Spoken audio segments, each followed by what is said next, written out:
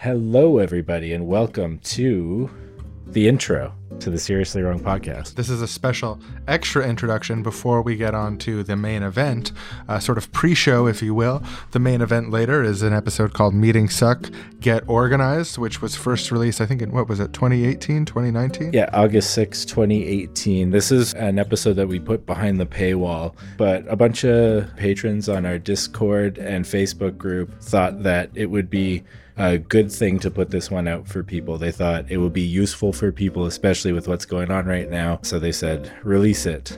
And since it's their episode, we made it for them. We have to listen to them. So, under the marching orders of our generous and big-hearted patrons, here is an episode originally from behind the paywall. But before we get on to that, we actually have another special thing that we want to share with you folks. It is a sketch that we did with the Surfs, the YouTube comedy group that is also based out of Vancouver, where we're based. Yeah, we did a stream with them a little while back, and we'll put a link to that also in the description. And we kind of did a sketch live on stream, and our thought was, oh hey, we'll edit the sketch down, add sound effects, make it sound all cool, and then release it on one of our episodes.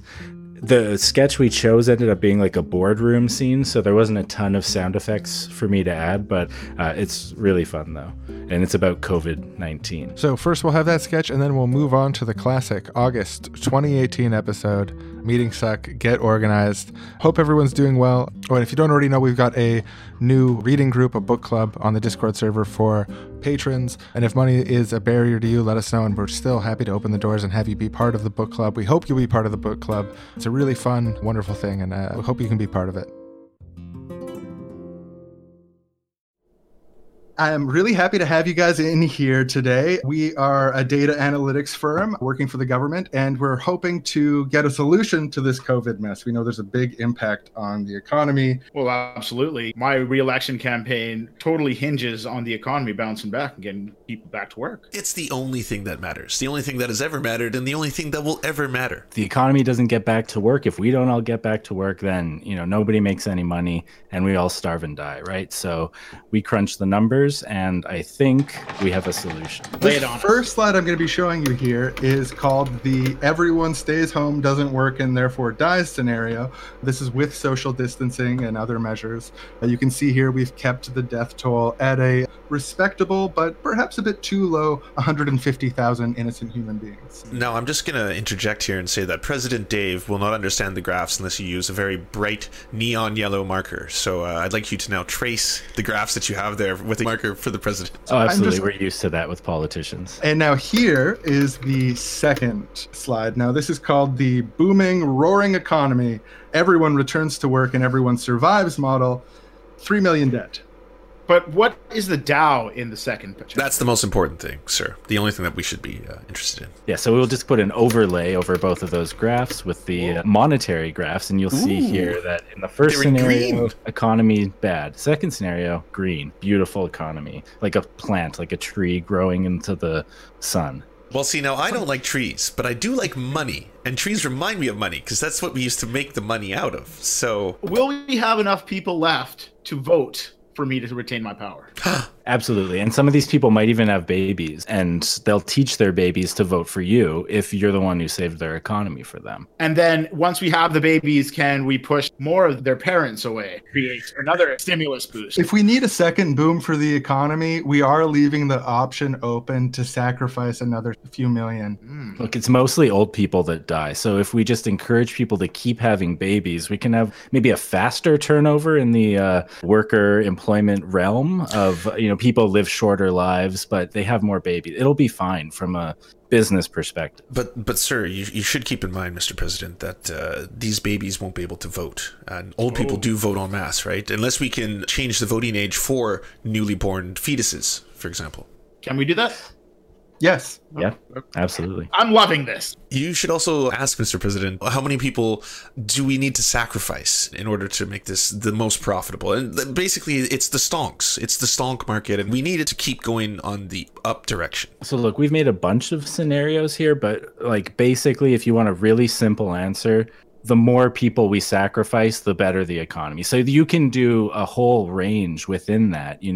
People are going to get mad that you're killing their grandparents, obviously. But, if we target which grandparents we're killing to the people who don't matter so much, because you don't want to kill all the grandparents, but there's models. Absolutely. We keep the rich ones. I need that support. Something easy that you can bring to the shareholders if you want to talk about this plan is we crunch the numbers. And so if you're an average shareholder, you look at your holdings. Say you've got $100,000 in stock. Who knows? For every person that we sacrifice to the economic reality, let's say, the gods, the line, you can count on a return on your investment per person of 1/10 of 1% for every dollar you have invested. Oh, sorry, 1/100th of 1%. I misread that. 1/100th of 1% per human life as a return on investment for you, the shareholders. You can bring that to all your donors, anything. If they're like, hey, my mailman died, my gardener died, my servant died, you could say, look, do you want a return on investment or not? Because I thought we were living in an economy, not a living servant world. Just kidding. Well, I'm just sold. You guys have done some tremendous work. We call him Capitalor, and he's quite a forgiving god, but he's a hungry god. So we will need to feed quite a few human meat sacks to him. Do we have a number on the meat sacks, by the way? I haven't heard a hard number on meat sacks. Oh, it's low millions to mid millions, depending on how much you want to cash. How much do you want to cash in, sir? As much as possible. It is the American way, after all. So mid-millions it is. So be it. And let's leave the door open for a possible high millions. Mm-hmm. And then as much as I would like to see high millions, I do just want to warn you, we don't want to anger people too much. So there might be a dampening effect, even though, if people were more rational, the more millions dead, the more economy, obviously. But, sometimes you leave that to me. I'll blame in the way of the logic. Have you seen Idiocracy? That's what we're living under. And we look down on them. And that's why you're there and we're here and they're outside in the streets fighting for masks. Can we also ask about, is there some kind of unproven drug, maybe one that's used for something completely unrelated, that we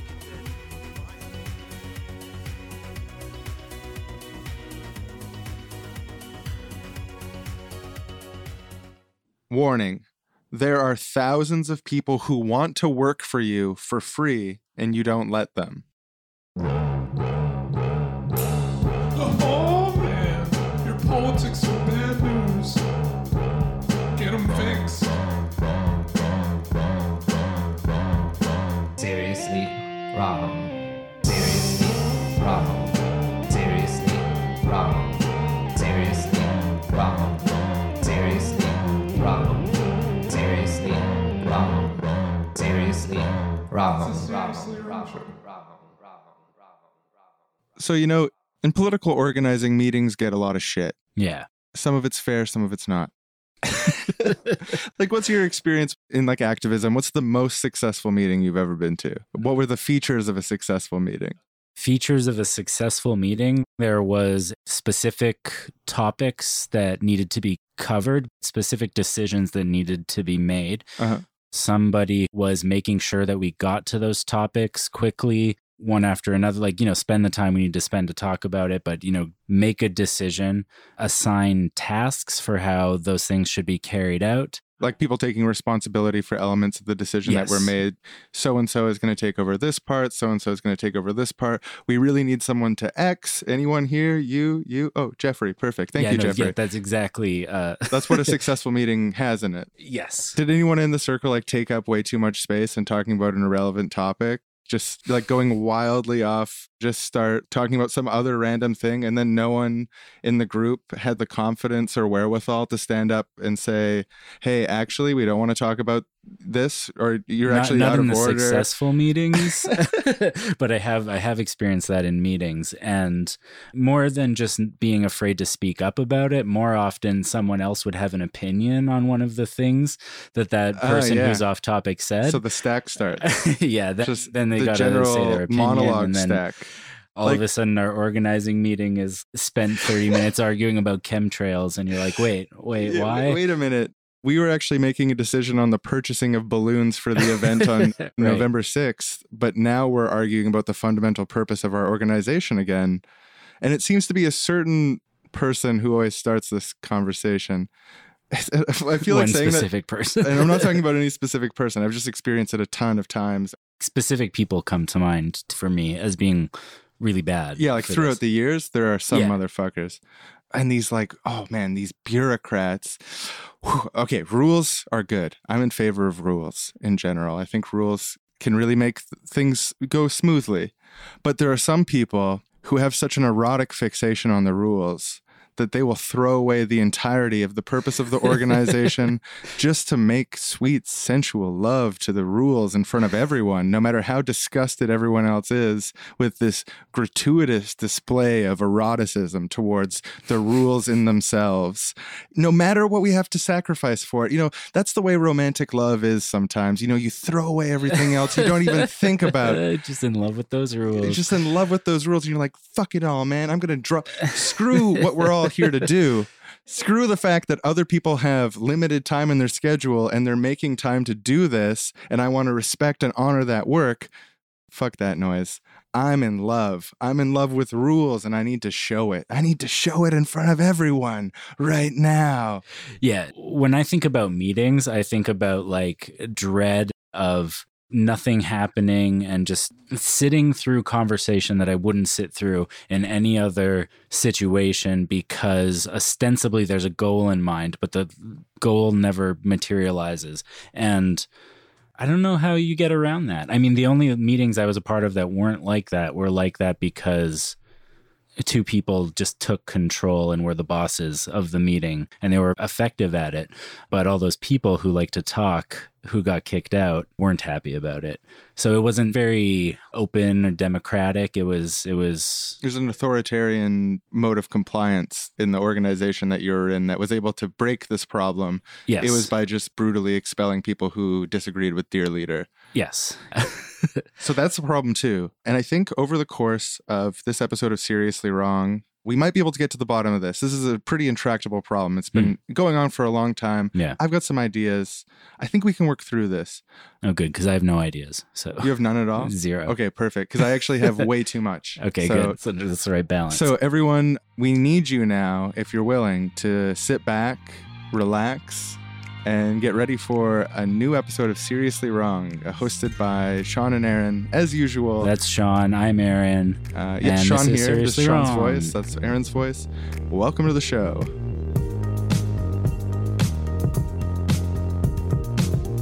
Today's episode of Seriously Wrong is proudly brought to you by the person who only shows up for planning meetings but never is involved in any of the actual day-to-day work. Hi, everyone. Nice to see you all again. I've been just swamped lately. That's why I haven't been out door knocking or helping to gather signatures. I also haven't been able to take a look at any of the web design stuff. That's my area of expertise, but, I do so much of that at my job. So busy. But what I did last night was prepare a 36 bullet-pointed list about all the things that everybody else has been doing wrong.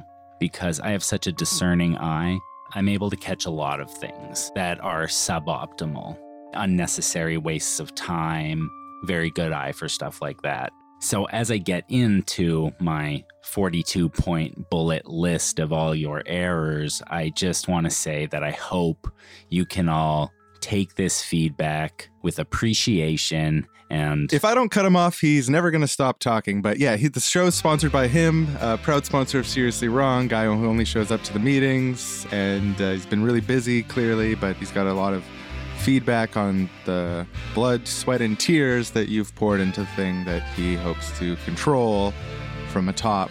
The show is sponsored by him. And now it's time for the Seriously Wrong Book Club. Today's book club pick, it's called Swarmwise, and it's by Rick Falkvinje, the founder of the Swedish Pirate Party. I read this book in 2015, and it changed the way that I look at organizing in really significant ways that have proved extremely valuable to me. This episode is going to feature a lot of ideas from that book that are being regurgitated and reinterpreted by me through my years of participating in various groups.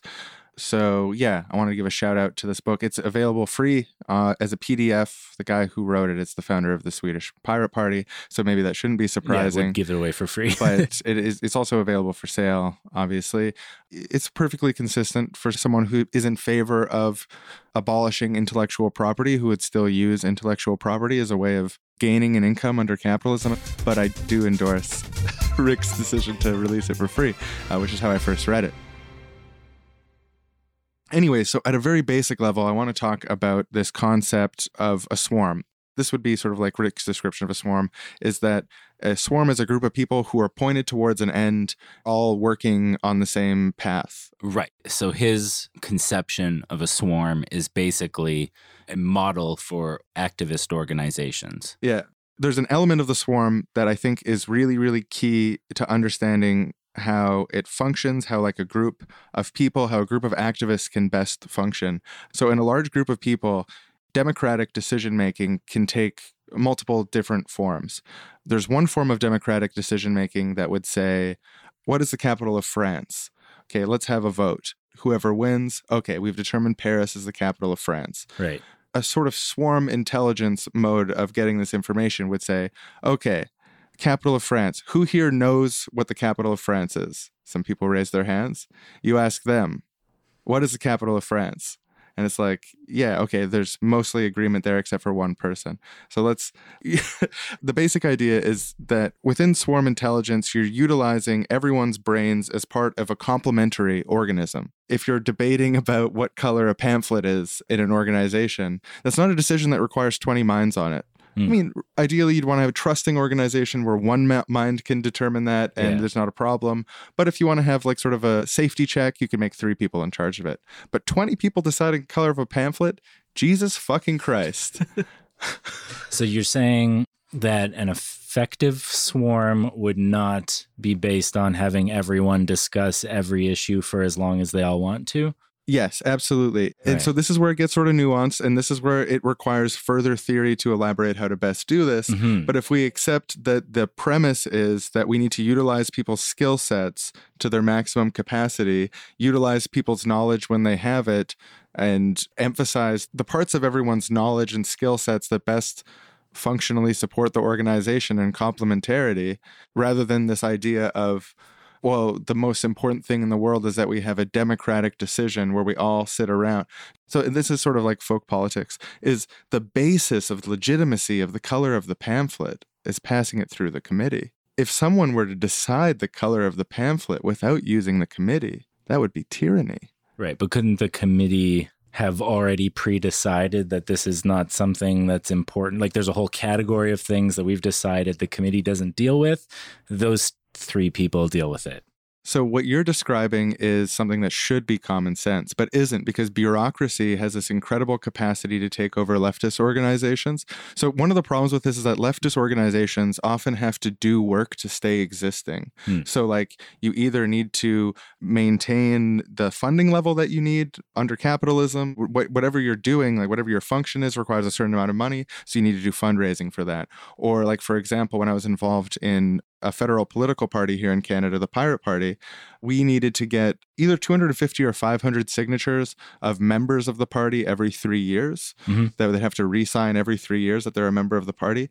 And the entire 3rd year leading up to the time when we had to renew it would be completely focused on, holy geez, we need to get 500 signatures. We don't have 500 members in any legitimate sense, except for our ability to recruit 500 people right now.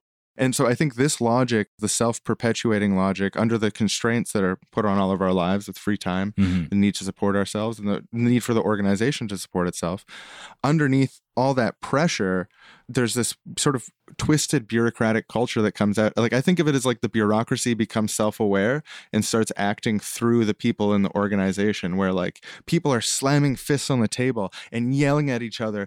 Bylaw 16.7 about the subcommittee of the blank committee needs to be amended. It's like, doesn't have to be amended, you piece of shit, and like throwing chairs. And it's like, guys, Jesus Christ, we're here to solve homelessness. We're here to help people find homes. We need to depict this color for this pamphlet. And Oh God, just describing this horrible death spiral of never being able to accomplish anything because the team can't come to a decision. Choice quote from Swarmwise. Asking permission is asking somebody else to take accountability for your decision. So if you ask permission to someone and they say no, they might just be hedging their bets in case it goes horribly wrong and then they say that you said that they could do it. So structurally as an organization, if you're internalizing asking forgiveness rather than permission, it's now up to you to use your prefrontal cortex to determine whether or not you want to do something and then be accountable for it yourself. It's kind of a crazy idea in a way because it seems really chaotic, Yeah. but also at the same time, really true. Asking permission is asking somebody else to take accountability for your decision. Yeah, it's like, yeah. Because I can totally see this sort of like agreeable personality being like, well, I don't want to do this thing that might affect everyone in some way without clearing it with all of them first. Like, not just because I'm afraid to be accountable for what I've done, but because I think it's the right thing to do to check in with everyone first. I can see how that would be paralyzing, but I can also see why people think that's the way everything should always be done. Here's one key insight from the book. He describes it as a key insight. We arrive at the key insight, he says. The process of voting creates losers. If 51% of the swarm can exercise authority over 49% of the swarm, 49% of the swarm just became a loser. Yeah. This is something David Graeber talks about in his book Democracy Project as well, which is also tackling some of these related issues around democracy. But the process of voting creates losers, and people who become losers aren't happy. No one likes being a loser. So if you institutionalize voting as the be-all, end-all within an organization, you're structurally creating losers, which is demoralizing your base of people that you need to do things. A good activist is productive, enthusiastic, and happy.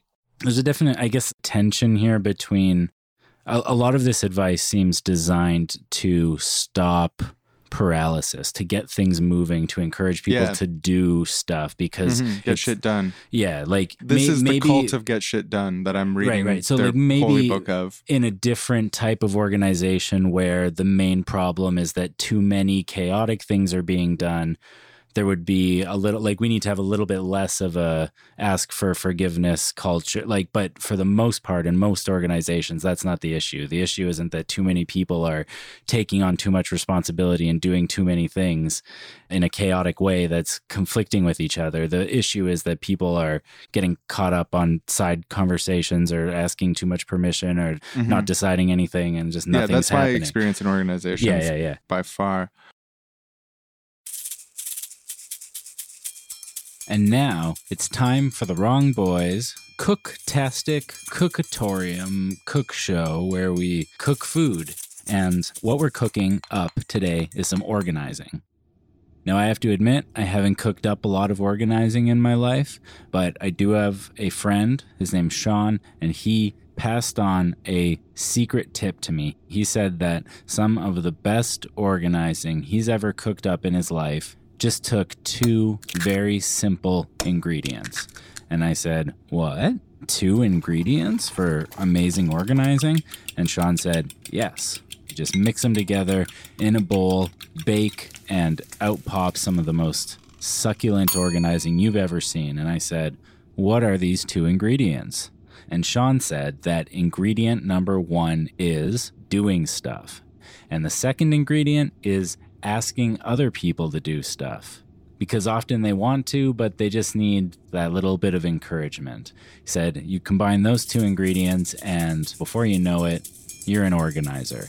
And I said, holy cow, that's so easy. I might even be able to do it. I guess I should be demonstrating it on the cooking show. This is a cooking show. You show people what you're cooking, but I don't really know how to do that in this context. So yeah, I guess this is a weird episode of the cooking show, but that's okay because it's over. And now we're going back to the main show that the cooking show was inside of. Back to the show.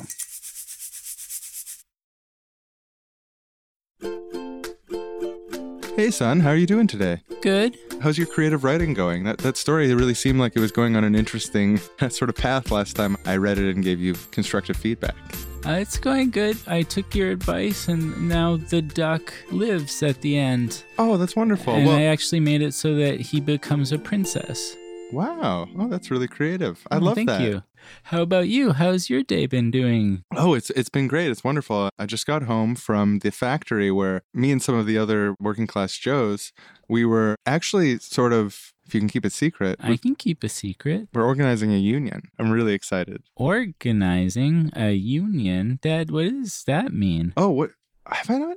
You don't know what organizing is? Oh my God, this is my favorite thing to explain. Son, you're making Daddy's day. Oh, good. Yay. Oh my God. Stop me if Daddy's being a loser, but I just love this stuff. There's nothing wrong with being a loser sometimes, son. It's all good fun. It's all good fun to say Oh. about yourself. It's called self-deprecating humor. Hmm. And it's something that, compared to your dad, not a lot of people can do it quite as well. Is this how you do it? Oh no, son, that was self-aggrandization. Oh. One of the other things I specialize in. Oh, okay. Oh, we'll get into that sometime. But first, organizing. Organizing is basically just like an attitude. It's an attitude towards the world that's rooted in a response to injustice and that is a motivation to action. And it's basically doing tactical communications to serve an end. You're forging relationships with individuals towards shared ends. You're trying to speak to as many people as possible who have the power to make the changes involved. And you're focusing on a short-term achievable goal and leveraging all of your power towards that individual thing all at once. So, like, for example, in my workplace, right now, we're all organizing to get a double in our vacation time, which I think will really be great in the summertime when you're off school. I can Oh, take yeah. you to parks more We'll have often. more days off? Yeah, we can hang spend out with some me? quality time together as you grow up. That's great. So you identified that you didn't have enough vacation days to have fun times with me in the summer. And you said that's a problem. Yes. And then you said, And I let me asked get around. together with all the other people. Yeah, exactly. And I we looked, can... and we have some common grievances with our Yeah. employer. Cool. There are people who have power over us that we want concessions from that we couldn't ask individually for, but if we leverage our power together, we Right. can actually do it. Kind of like how when we had the school play and we went to hang up posters in groups so that one person could hold it and the other person would staple because we couldn't do it by ourselves. We needed to work together. Yeah, that's right. That poster would be utterly crooked by ourselves, but together, and this is the power of a union, son, you can hang up any poster straight anytime you want. It's Wow. incredible. So we're going to get safer work conditions. We're going to get higher wages. I'm going to get more vacation time, shorter hours, more time to spend with my son, who I'm so proud of, and I can have these deep conversations with, even though you're only 7 years old. Oh, stop it, Dad. I'm not that smart. I'm one of the dumbest kids in class. Wow, if that's true, I mean, you're brilliant. And if they're all as brilliant as you and more so, there's actually hope. This next generation of kids is going to friggin' save us. They understand organizing, and they're good at memes. You know what? That just gave me an idea for how to end my story. Can I go, Dad? I think the Duck Princess has some organizing to do. Oh, that's what I like to hear, son. I'm really proud to hear about the story as it develops, and it makes me proud as a dad. But you can do no wrong in my eyes, son. You're my shining star. Even if I killed a guy? Oh, don't test me, but yes. Okay, I'm not going to do that. I'll talk to you later, Dad. It seems like also this might be a problem because leftist organizations often have democratic ideals and eschew hierarchy. And hierarchy in this instance is a very effective way of cutting through all of this stuff. Like the person in charge can just say, this is what color the pamphlet's going to be. Or the person in charge can just say, Sean decides what color the pamphlet is. Let's move on. Again, just drawing on my experience of the one effective series of meetings that I've ever been in, being that way because of a sort of hierarchical structure in which two people in this case basically made the decisions and everybody else either followed along or didn't. You know, like having that trump card of what I say goes does seem like an effective way of getting around this. And so organizations that are attempting to operate without that type of strict hierarchy are going to be more prone to these kinds of problems. So this is the exact distinction, and it's an important distinction between hierarchy and leadership. So leadership is something that can happen in the world. People have followers, people follow each other. There's no reason to think that that is wrong. That's not what we're criticizing when we criticize hierarchy from like an anarchist perspective. Hierarchy, to Murray Bookchin and social ecologists, is specifically command and control hierarchy. It's the ability to tell other people what to do and have them obey under the threat of either deprivation, force, etc. Expulsion. Yeah, or expulsion in this case. it's like leadership is actually pretty dope when it's working well. Mm-hmm. So there's someone who says, hey, listen, the pamphlet should be blue, and everyone listens not because there's a threat of expulsion, but everyone listens because they're like, oh, that guy knows pamphlets very well. Right. And we have a culture of respecting people's expertise and work. Rather than saying no one's a leader, like sort of the folk politics anarchist thing is like we have no leaders. Yeah. Instead, it's like the inversion of that to say we're all leaders here, and like everyone's invited to lead on the things that they feel competent to lead on. Right. And then what determines whether or not their actions are implemented is the degree that people choose to follow them within the confines of the organization. Okay. Right. So yeah, so it comes back to the culture of the organization. It needs to be kind of fine-tuned in the right way to make this kind of stuff work. Like on that meta level, the thing you just described has to be the way people are operating. Like Yeah. you're all invited to lead, and you Well, know, you need training to do anything. There needs to be an orientation for, you can't just have, and I think this is another thing that we make the mistake on the left of doing, is having a meeting where someone shows up, and by showing up, they have a vote, which is wild, really, if you think about it. Who is this person? And I mean, no offense to them, but have they even done orientation? And Yeah. what orientation refers to is pointing in a specific direction. And all organizations need to point in a specific direction. Otherwise, they'll just never function. It's just, this is a point that he makes in Swarmwise a couple times, which is that an organization that is allowed to argue over its own purpose will cease to exist. Right. Well, because arguing about a purpose is the same thing as not having a purpose. This is like a very basic structure of reality thing. You have to set your eyes on a goal in order to do anything, in order to know which direction to take the next steps. So if the organization doesn't have its eyes set on a goal, of course it doesn't know what the next steps are supposed to be. Yeah, organizations have a purpose. That's why you joined it. It's because you agreed with the purpose. Yeah. So if you don't agree with the purpose, get the fuck out, because our purpose is set. We're Yeah, doing it. If you don't have a purpose, there's no organization. There's Or if no you allow the planned meeting to be disrupted by an individual being like, I don't know, should we be organizing against homelessness? Or should we pick, is there something else that's more important? It's like, oh, that's actually an interesting question. Is there anything in the world that's more important than organizing homelessness, organizing against homelessness? Let's spend a whole bunch of time talking about this. Well, No, there isn't. And if we get to we could get to the bottom of it. Maybe there probably is something, but also homelessness is up there. And how much time do you want to give that discussion? And how much time would you give that discussion if it came up? And what side would you be on? How would you frame your argument? And like, it's such a hard thing to deal with when this stuff happens and not play into it. One of the things that I like about Swarmwise, the book, is that it can be a little bit polemical sometimes, or like be low-key throwing shade when it's like describing what people do that's bad. It's just very blunt about it. This segment is like that, dealing with attention junkies. As the swarm has its initial success, a very small number of people will strive to join, not because they sympathize with the goals, but because they crave and demand attention for themselves. And the visibility of the swarm seems to be able to provide this for them. Because the swarm is open by design, you can't and should not try to keep them out, but you can deny them the space and spotlights that they crave. One telltale sign these people will demand attention from you personally rather than trying to build the swarm.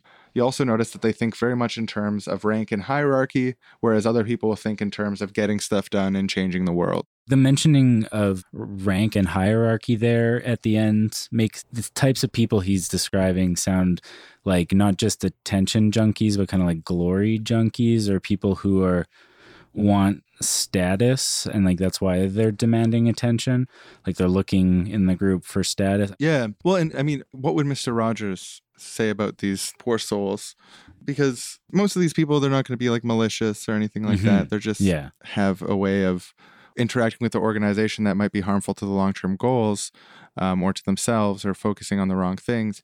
So it's just a matter of ideally giving them a space to find a type of glory that should be something that's serving the goal that like attempting to give them something to achieve, and then when they achieve it and get glory for it, or get praise for doing a job well done, then that's what everyone wants, is to do a thing good and get recognized for it. Yeah, so like an organization might hand out pamphlets and give this person the potential glory of giving out the most or something like that. It's actually something he mentions in another part of the book, is that gamifying things is a good way to motivate action. Although if I recall correctly, he says that you shouldn't gamify things to reward individuals, but always in groups. It's like encourage teamwork and thinking in terms of we rather than I. Leaders always say we. You never say I. You always say we. We're doing this. We decided this. We.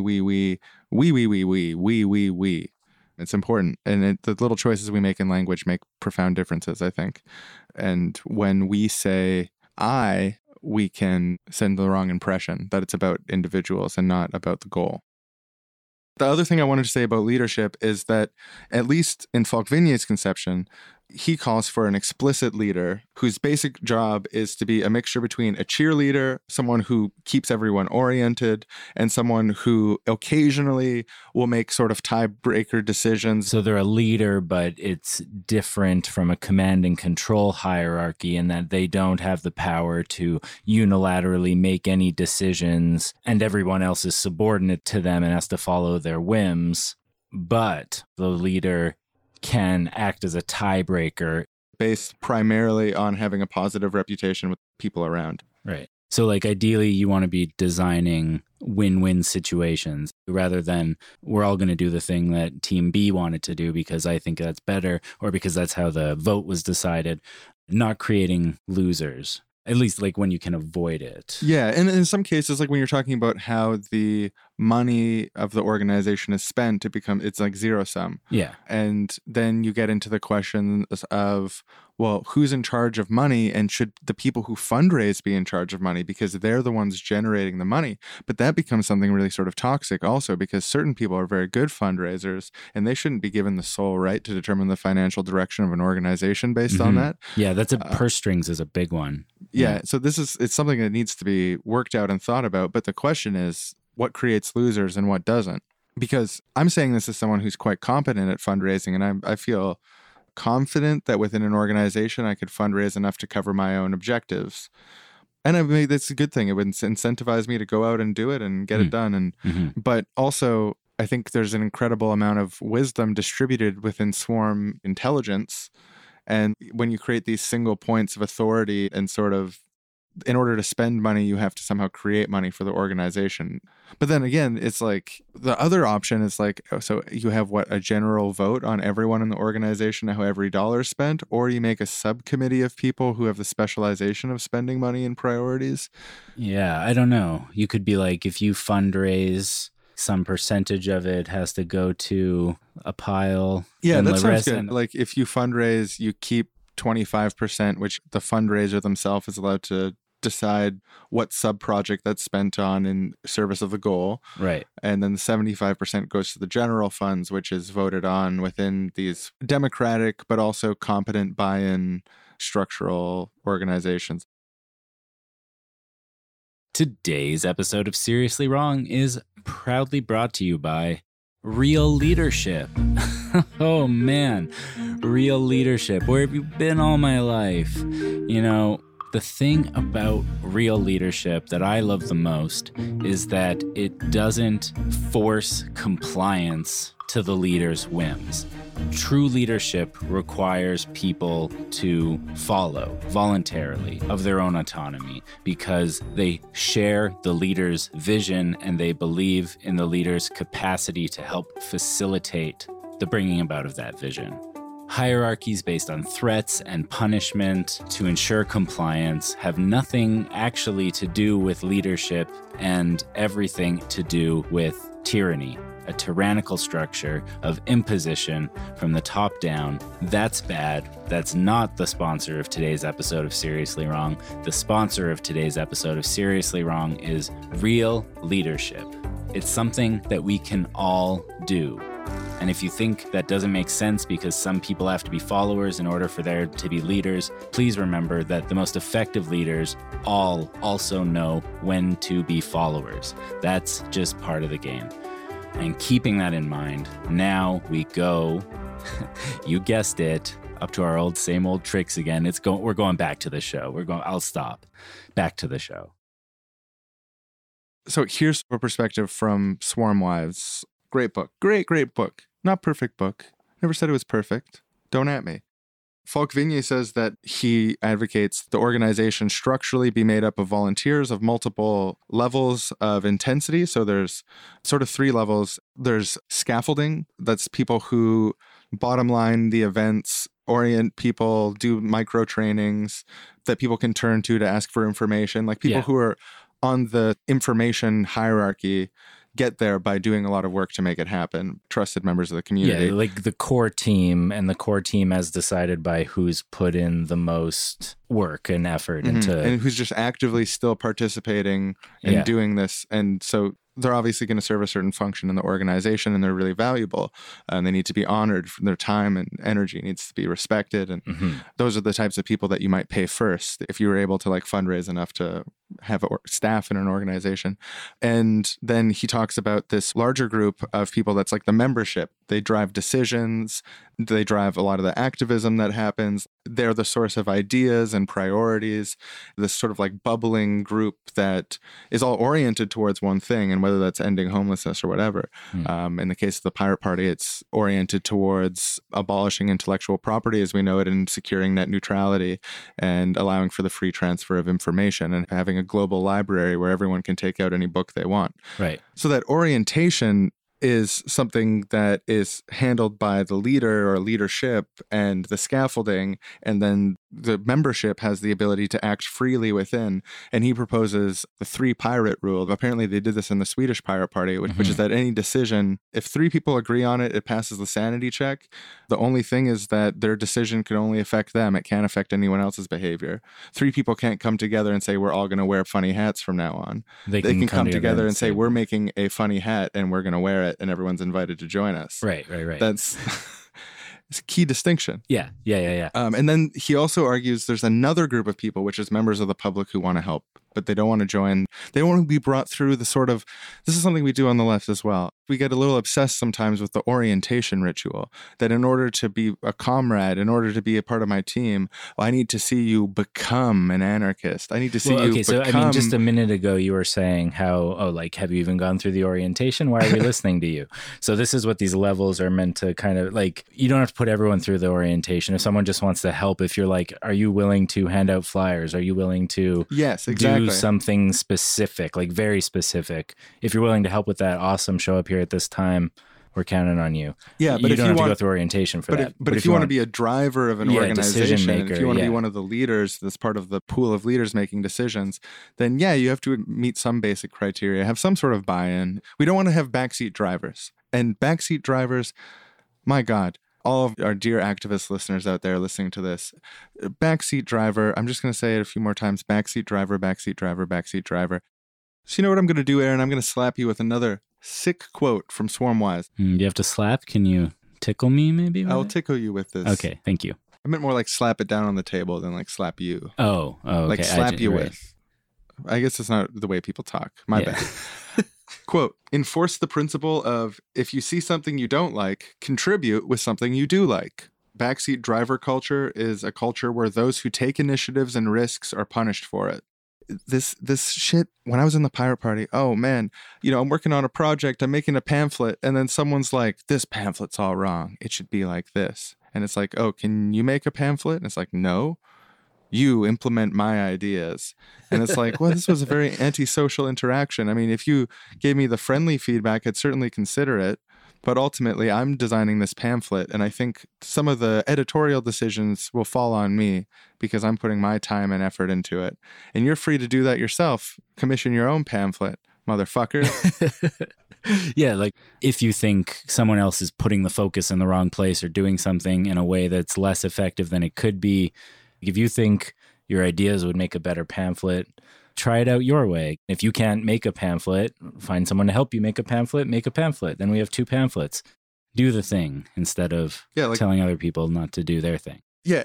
And if you're like at a meeting and everyone's doing all this stuff and you're like, someone needs to do this, you're the most obnoxious person on the planet, because know what? Everyone at the meeting but you is doing stuff. They all like have the mud on their hands from putting the bricks on the house. What if you're legitimately like someone who is doing 3 other things already and you have another great idea for something that could be done?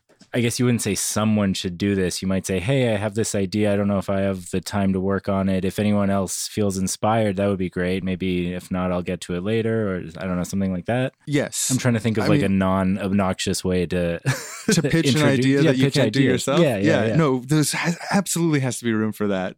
But there's a certain sort of entitled disposition where you implicitly criticize the people who are putting in the most volunteer hours. And I wish I could say it was something rare. It's actually something I've literally seen in every group I've ever been a part of, as long as I've ever been part of any group. Yeah, I've never even thought of myself as anyone who's participated in political organizing, but I've been like marginally involved with a few political groups. And I'm like so familiar with exactly what you're talking about. Like, I'm just like, oh, yeah, no, totally. Like more than once. And I think it comes from a naive place. And I think it comes from some people also not understanding some organizing basics. And this comes out of the problem of when you have democratic decision making out in public without an orientation. Yeah, this is interesting because this is another, like, the organization that I was a part of that was pretty effective, was that when new people showed up, they didn't come to the core meetings right away. It was like, hey, we do these activism events regularly. Show up at the events, hang out, talk to people, make yourself useful.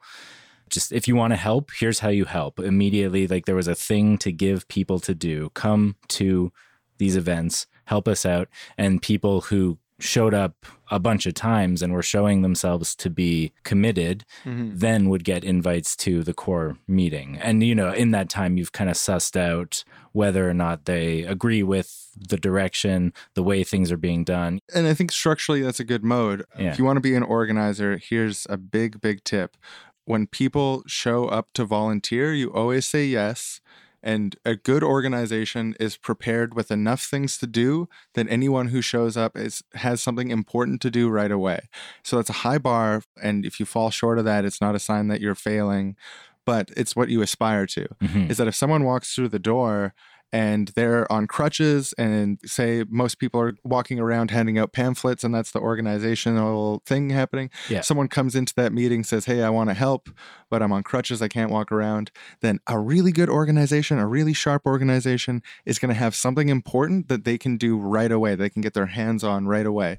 Like that same meeting, like actually right now you could come over to this computer and help us on our project to edit Wikipedia articles related to our project to orient the public more towards what we think is the core values of our thing. Yeah. Yeah. So like this is something that Falk-Vignier mentions is onboarding people quickly. When someone shows up, giving them something to do is part of how we keep them around. Really, really sort of a key point. Because, okay, and this is the thing. Organizing is for everyone and politics is for everyone. A successful organization is for everyone. It's got an open door and it's got everyone in mind. And we can sometimes make the mistake of being too exclusive. So like what you were describing before, Aaron, as far as like the process of like what new people do versus what longtime sort of committed people do, I think that's like if done correctly, an intelligent structural way to keep an organization oriented correctly towards its goal. But what's key about that is when someone shows up, it's not like, oh, we're just this inner circle. Like you can have no part of this. Right. It's like when someone shows up, it's like, yeah, hit the streets with us. We're doing this day. We'll see you there. You know, like that's good ass organizing. Yeah, it's true. We weren't like, okay, so there are secret meetings that you're not invited to for just the cool people. No, that wasn't mentioned. It was just like, this is what we do. We do it this often. Come here and participate with us.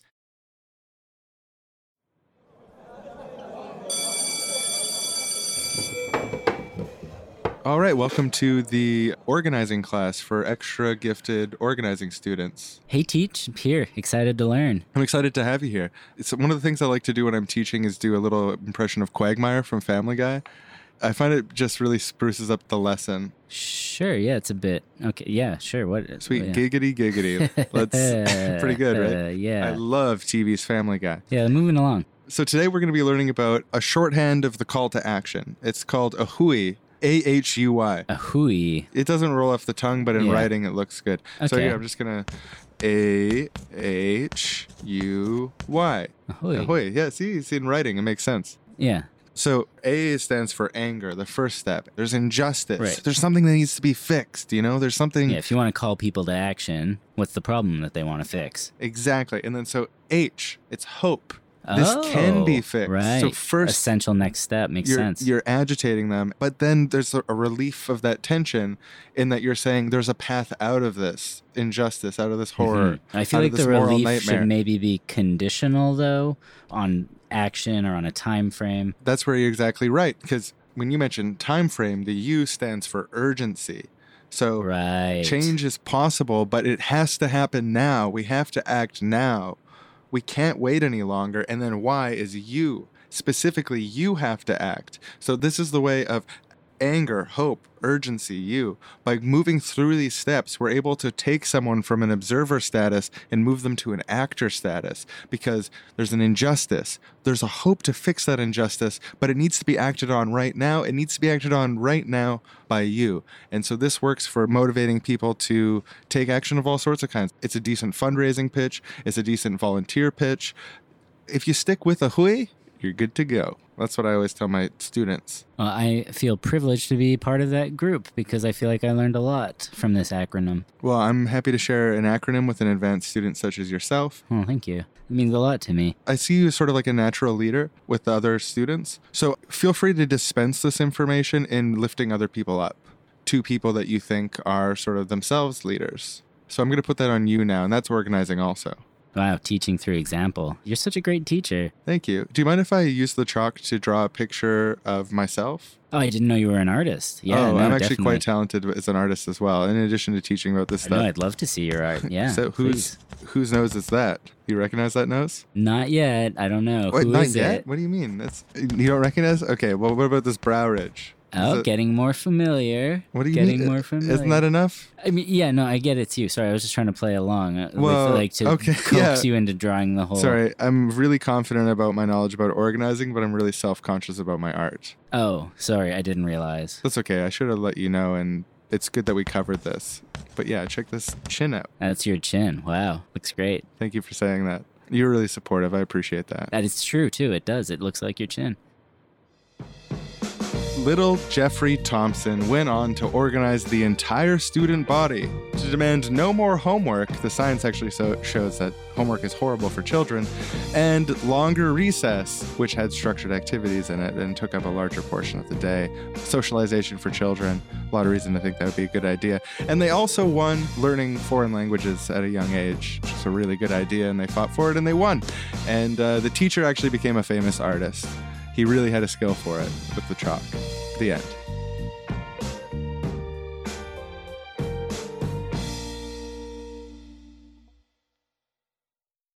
Okay, I have a question for you. Because the reason that I say that organization operated in a kind of authoritarian way was that people who were allowed into the core group, and some of this stuff happened before I showed up, but, I ended up getting the stories. The core group would kind of chug along for a while, and then there would be a conflict, ideas or personalities about a direction or about a certain thing that would come up. I know this happened at least once and kind of another time. The group kind of turned into these two factions, and one faction just expelled the other one and said, we're the group, we get to keep the name and the thing, and then we're doing it. And the question I wanted to ask you was like, what about when there just is these big disagreements? There's already two entrenched camps, or there's these personality clashes between groups of leadership? That's a huge challenge. Part of it is I think, that people's political struggles throughout history have long baked in habits that go far beyond our personal experiences, as far as like exactly what the sources of these weird interpersonal and sectarian conflicts exist within organizations. Mm-hmm. There's almost like sort of an institutional trauma that's passed down people who try to change the world. But so here's sort of a perspective from Swarm Wives on that, applying what I know from that mode of thinking, which is, okay, so this group that you're a part of is oriented on something, let's say something fun that we like. The free surfboards? Too fun? No, it's not fun enough. It's the doubling the amount of paid holidays movement. Okay. It's the Double Paid Holidays Coalition, DPHC. DPHC is a wonderful organization. It's doing a lot of great work, but some of the leadership has started to have some interpersonal tension. And then the version of the story they're telling the people that follow them in the organization is polarizing them Right. as they're getting like two different versions of the conflict. So this is the ideal scenario, is that you have leadership or a leader that is above this conflict. This person who's a facilitator and cheerleader for the organization would be like, okay, what's fundamental to this disagreement? And is this an intractable difference about the outcome that we want? And if it is it possible to patch that? But basically, the big question is, can our organization start to function as two organizations that work together in complementary ways and sharing resources, but with two distinct pods? Right. Because in the swarm model, pods split off all the time. They break up and come together, groups of 3 or more. Right. His recommendations for on like different sizes. There's some sort of like pop science behind why they should be these different sizes that I'm not 100% convinced on. But his one that he mentions, which is that a conversation of 7 people or more breaks into 2 conversations or becomes like an awkward, long waiting to speak sort of like uncomfortable thing. Yep. I think that's true. Or certain people it's a conversation between 4 people that 16 people are listening to. Yeah, fuck, that's so accurate. That gave me small trauma flashback. You just gave me small trauma. Sorry. Small trauma. When you're hanging out with your bro and then suddenly small trauma. Yikes. So in the swarm model, there's always the assumption that people who don't want to work together and don't like each other can still work towards the same ends, but just like not work with each other directly unless they have to. And then if they do have to, you have someone who's there to mediate. And this is some basic stuff. But I mean, the theory is basic. The application is complicated, but I think it just makes perfect sense. It's just like very straightforward. Yeah, no, that does make a lot of sense. And again, if I think about the organization I was a part of, there's one person who I could have seen being a more neutral, central leader type person. Could definitely have made the organization not lose 3 people who, for whatever other faults they had, did show up and did commit energy and effort into achieving things. Yeah, I mean, and that sort of like zero-sum control of the organization voting is very, when you start thinking about in terms of the ability to pod off, or like, my faction wants to make a pamphlet. Oh, my faction wants to make a video. Well, one of our factions has to leave. It's like, what? Right. It's like, we think we should talk about doubling vacation time by emphasizing how much more productive people can be at their jobs when they're back at it. We think we should emphasize how fun it is to be on vacation. And it's just like, they can't both be on the front page of the pamphlet or the first line of the paragraph or whatever the minute version of the larger dispute that is happening this week. The reason that people are concerned with this sort of hierarchical mode of message control and that you're describing there, or like saying we can only work on a pamphlet or a video, we can't split off into 2 groups and do both because I want to have my grubby little fingers over everything, and things can only be released on behalf of the organization if I personally oversaw it because I am... if I don't agree, I'm going to make everyone so miserable that this thing's not getting released. Oh, God, it's so true. Christ. So here's something bold and provocative that he says in Swarmwise that connects to this. He advises control the vision, but don't control the message. People are better marketers towards their own friends than you would ever be towards their friends. You need to release the control of your brand and its messages. You need to delegate authority to the point where anybody can make almost any decision for the entire organization. You need to accept and embrace that people in the organization will do exactly as they please, and the only way to lead is to inspire them to want to go where you want the organization to go. So he argues for a decentralization where people communicate the overall arcing vision. So if you want to end homelessness, ending homelessness is the vision, but you don't make everyone all always say specifically some specific combination of words. Right. Yeah, you can get your message out in more different ways. Yeah, so it's not like the message box of typical politics of like, we always repeat these points over and over again. And like, if we're asked a direct question, we'll try to pivot to them and something like that. Right. But yeah, it's sort of an interesting idea I just wanted to mention. It's just the idea that your biggest marketer, your biggest advertising is conversations between friends where people are tailoring your message to the context.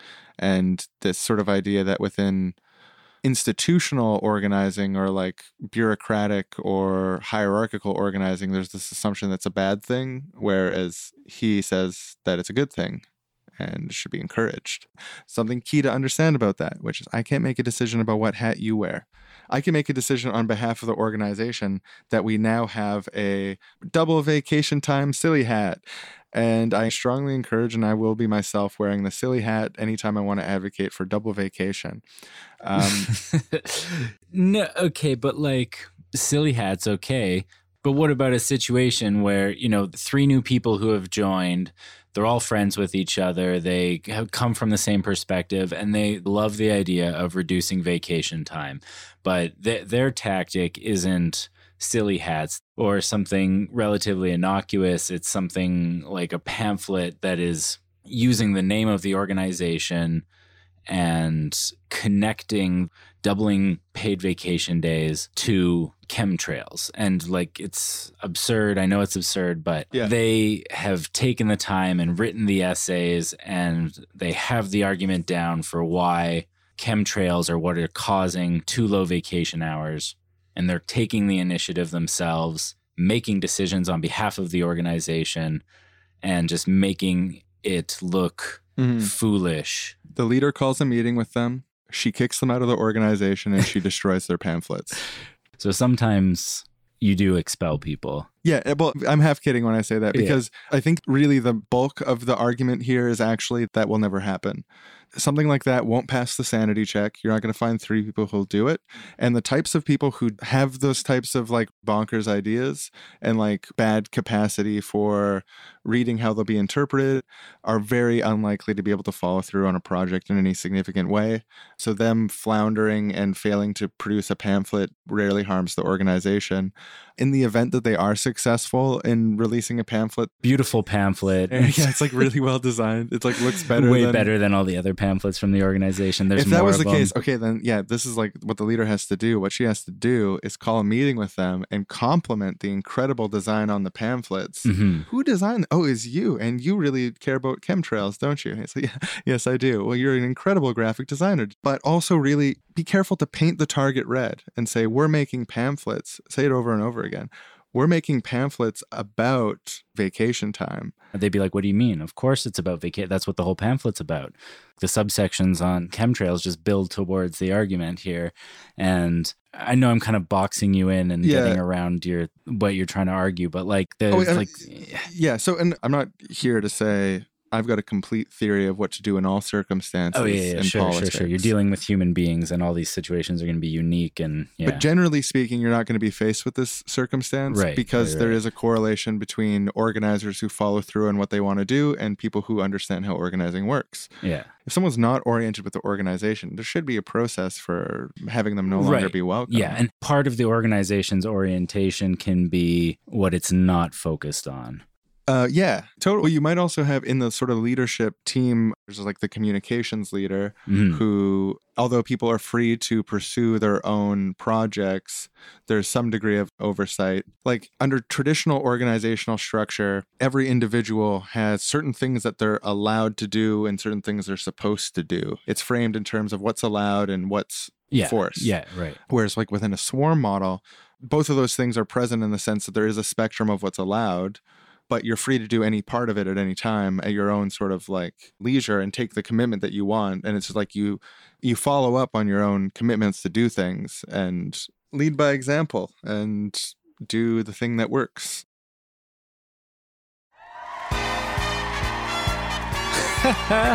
And welcome everyone back to Aaron, the daytime talk show starring me, Aaron Moritz, where I talk to interesting people like our guest today, Sean Villiers, here to teach us a new method of organizing. Thank you so much for coming on the show, Sean. Well, thank you for having me on. I have to say, honestly, I'm a big fan. I watch your show every day, so it's a pleasure to be here. Oh, I do have to tape it though. It's a daytime show, so I Yeah, have to watch no, it I after do know work. what time it's on. Yeah. Just kidding.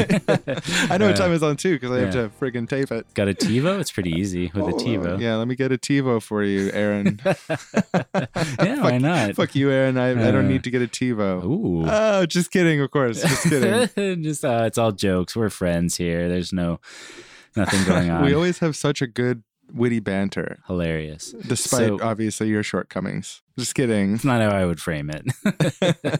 Well, I wouldn't trust you to frame a painting of a boat. All right. Well, why don't you tell Just us kidding. a little bit about this new organizing method that Oh, you've So come glad up you with? asked. Yeah, so there's a new organizing method. It's something I've pioneered, and it's something that's really blowing up right now. Big fan of pioneers. Yes, yeah, I agree. No, I'm just saying I am. I'm a big fan of pioneers. Go on. Yeah, I'm saying yes, you are. I agree. Well, great. Yeah, perfect. Perfect. So there's two basic points to this organizing method. The first point is vote with your time and energy. Vote with your time and energy. Simple, and it works. Wow, that sounds really smart. But let me ask you this. What's the difference between that and a meaningless platitude? I'm just kidding. Just kidding. That was one of your funnier ones, Aaron, but Thank because you. of how inaccurate it is, because it's more than a meaningless platitude, it actually is a really profound organizational idea that if you internalize to sort of see, maybe then your head will be able to wrap around it. I understand it's small head, big idea. Just kidding. I was just kidding. I don't even think most platitudes are meaningless. Things become platitudes because they're generally good So advice. meaningful. So yeah, vote with your time and energy.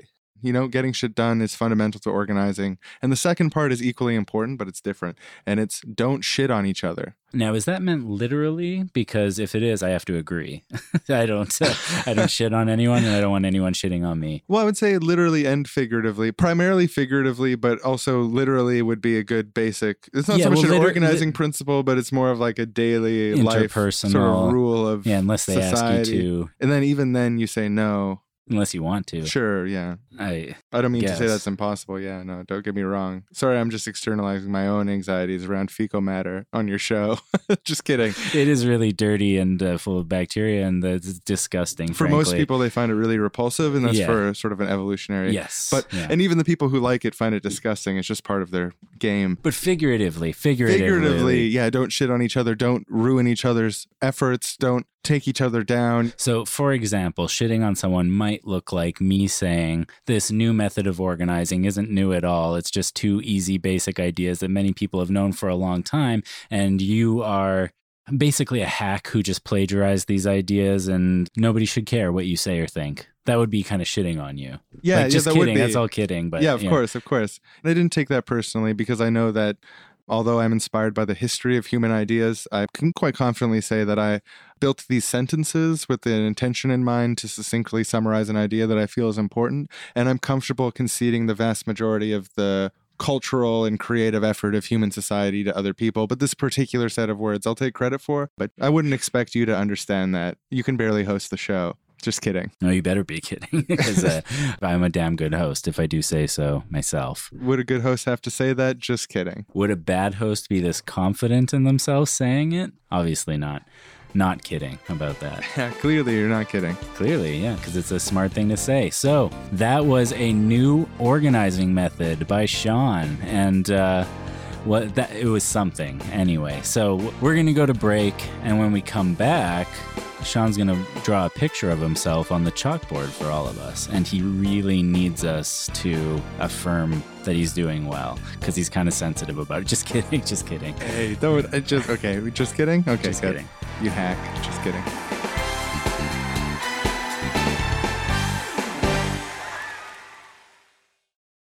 I'm imagining that some people listening to this are interested in this topic because they want to participate in activism, in actually doing things. And in fact, they're already involved in organizations that have all these problems.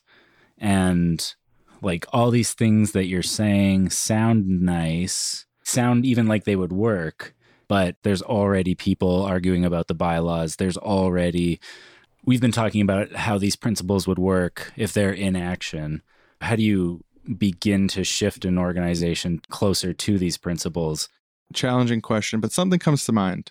Orientation. part of the problem is there hasn't been orientation. Or there's technically already an orientation, and it's about the most important bylaws and Yeah, or but whatever. people who are willing to sit through those meetings are the people who are still around. Yeah. So they're pretty orientated.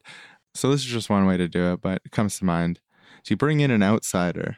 You bring in an outsider who gives a consultation. And what the outsider who does the consultation is treated as someone who's very important. An expert. Intelligent, someone who is going to be trusted by the people who are on it to receive basically crypto orientation. You trick them. Interesting. Yeah. You use an outsider who's esteemed to orient them, and you teach them the basics of organizing and show them a mirror of themselves through the proxy of the expert.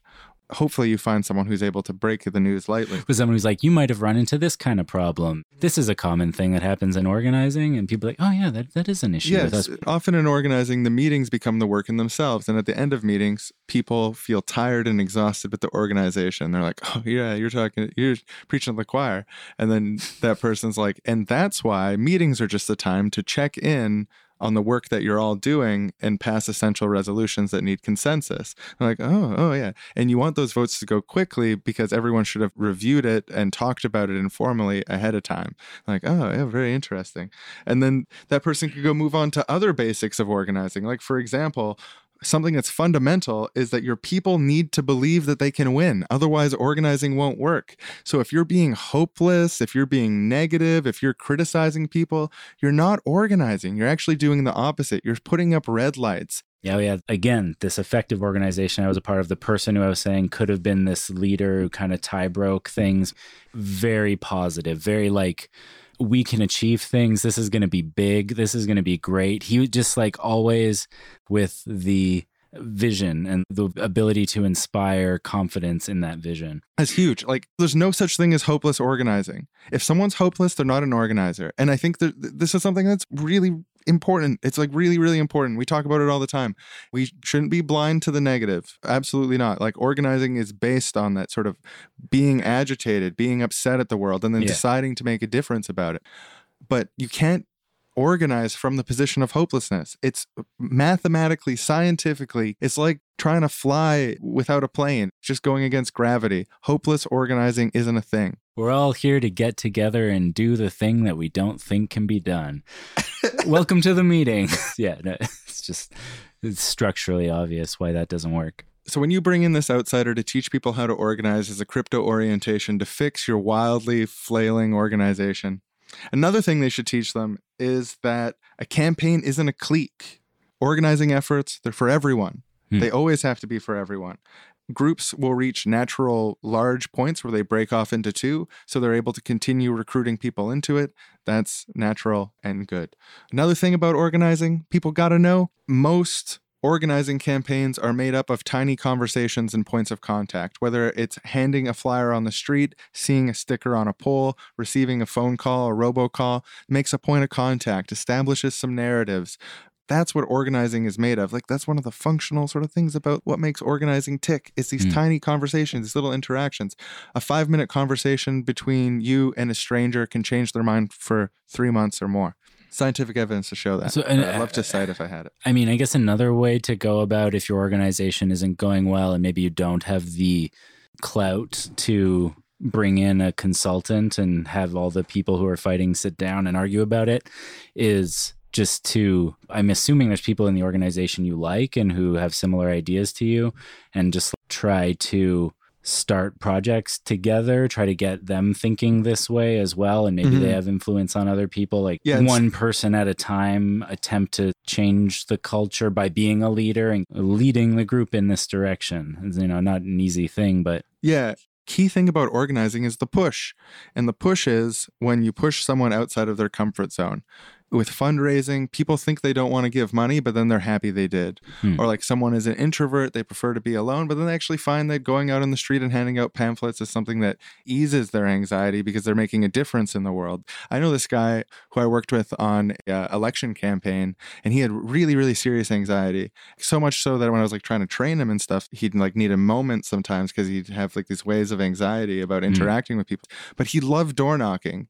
He originally got into door knocking because he said he can't just like sit by while bad governments get elected. Right. And this is like a little thing that I can do. And it makes me feel less anxious about the world to overcome my anxiety of talking to strangers. Yeah. The net anxiety is lower because I know that I did what I could. And like, I'm sure anyone with anxiety can tell you, like, if you manage to overcome it and do something anyway that you were worried about, you always like, that's a good feeling. It's a bad feeling leading up to it.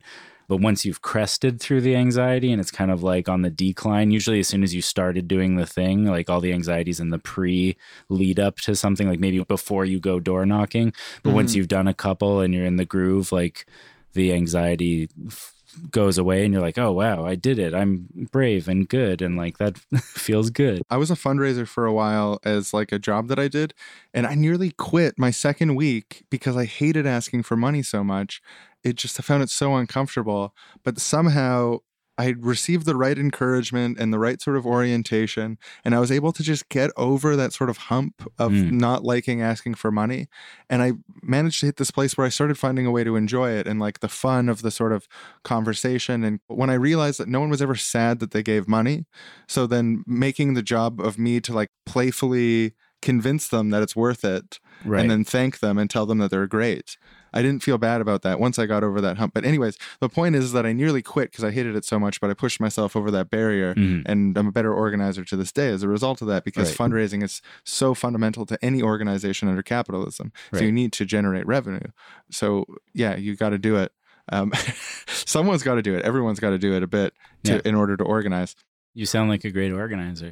I give a shit about this. And I know some really, really smart people who have taught me some really amazing things and have done some incredible organizing.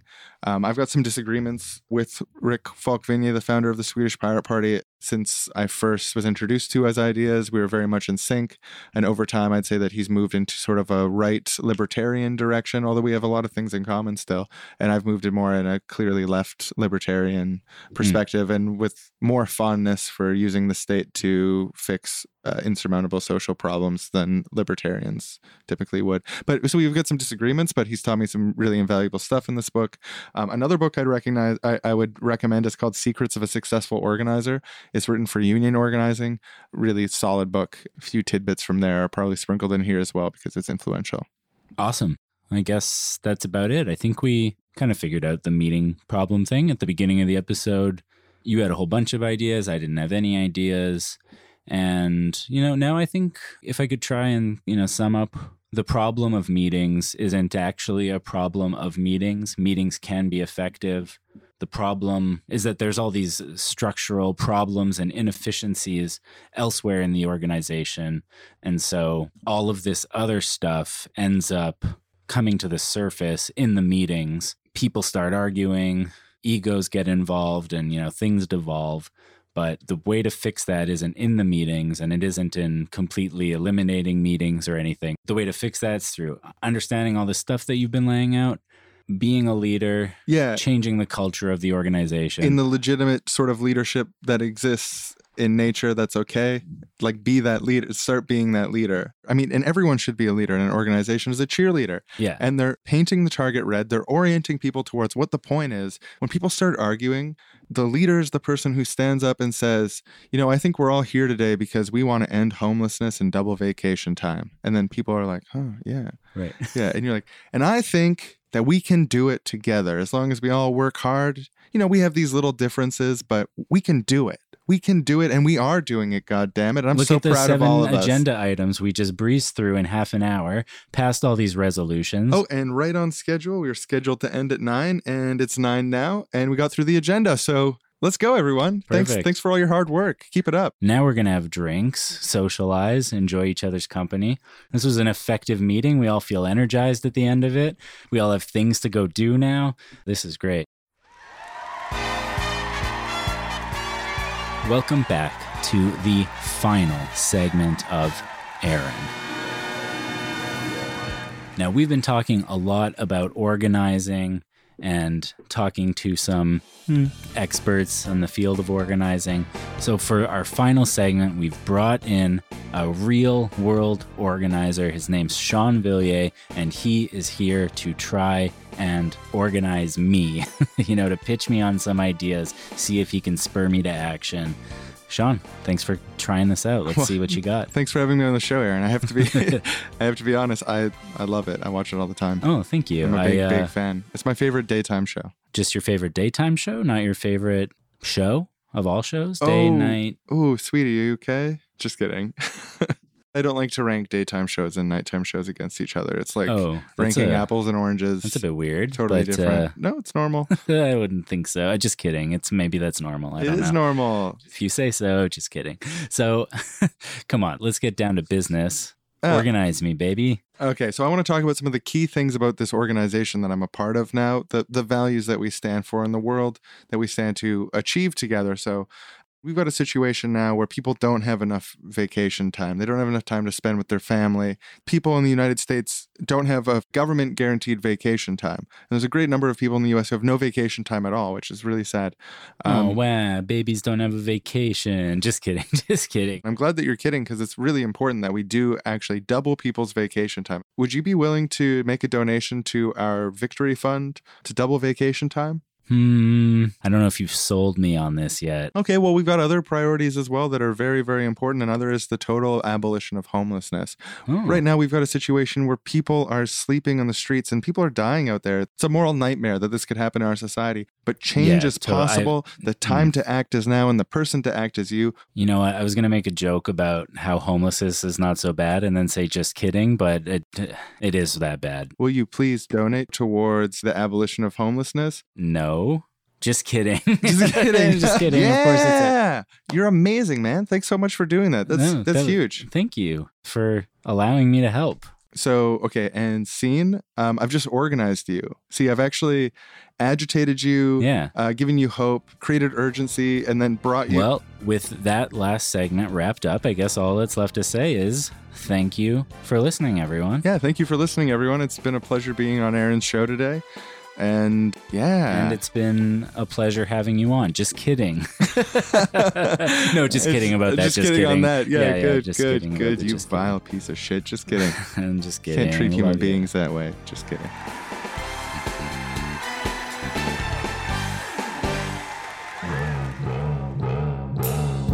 Oh man, some people need to self-crit or quit.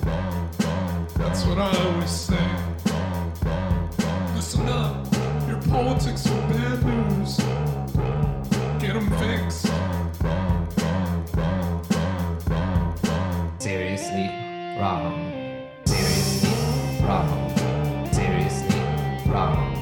Seriously wrong. Seriously wrong. Seriously wrong. Seriously wrong. Seriously wrong. Seriously wrong. Next time on Seriously Wrong, the idea that you use to motivate your swarm needs to be tangible, credible, inclusive, and epic. So ending homelessness, let's check it against that. Is it tangible? Yes. Is it credible? Is it possible to happen? Oh, yeah, definitely. Is it inclusive? Is it something everyone can get behind? I think so. Most people. And is it epic in scope? Yeah, definitely. Ending homelessness is perfect according to this criteria, which makes me think, man, this criteria might really have something to it because we really need to fucking end homelessness right away. Yeah, I agree. I agree with you agreeing. And it gives me faith that your capacity to evaluate and then come to agreements is finely tuned.